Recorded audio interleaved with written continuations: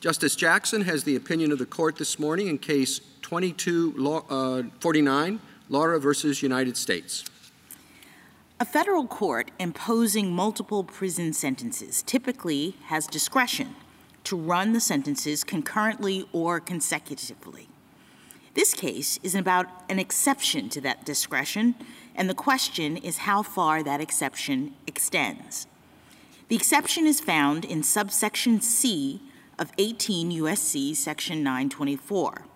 C describes offenses relating to the use, carrying, and possession of a firearm in connection with crimes of violence or drug trafficking crimes. C also specifies the sentences to be imposed for those offenses, and it requires that the sentences run consecutively, not concurrently, with other sentences.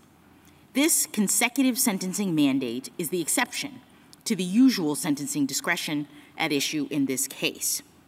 Here, petitioner Efron Lora was convicted of an offense described in a different subsection of 924, subsection J. J lays out offenses and sentences relating to homicide using a firearm in the course of a subsection C violation. But J does not contain a consecutive sentence mandate. The question before us is whether a court in sentencing a J defendant, like Lora, is bound by C's consecutive sentence mandate. We hold that the answer is no. Instead, a section 924J sentence is like most federal sentences. The court has discretion to decide whether to run a J sentence concurrently with or consecutively to another sentence. The reason is straightforward. C's consecutive sentence mandate applies only to a, quote, term of imprisonment imposed on a person under this subsection, end quote. That mandate, therefore, covers only the sentences prescribed within C. And Congress put J in a different subsection of the statute. J provides its own set of sentences that do not reference C's sentences. The government maintains that J incorporates by reference C as a whole. Under that view, a section 924J defendant faces J's penalties plus C's penalties.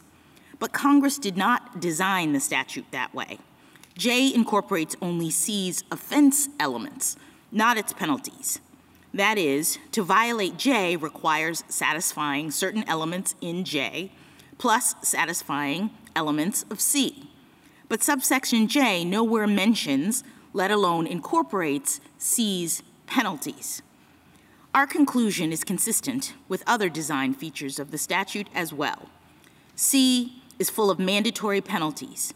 J, in contrast, generally favors sentencing flexibility. It is consistent with this scheme that C imposes mandatory consecutive sentences while J permits flexibility to choose between concurrent and consecutive sentences. Congress could have easily designed the statute differently to require consecutive sentences under J, but Congress did not do that, and we must implement the design Congress chose.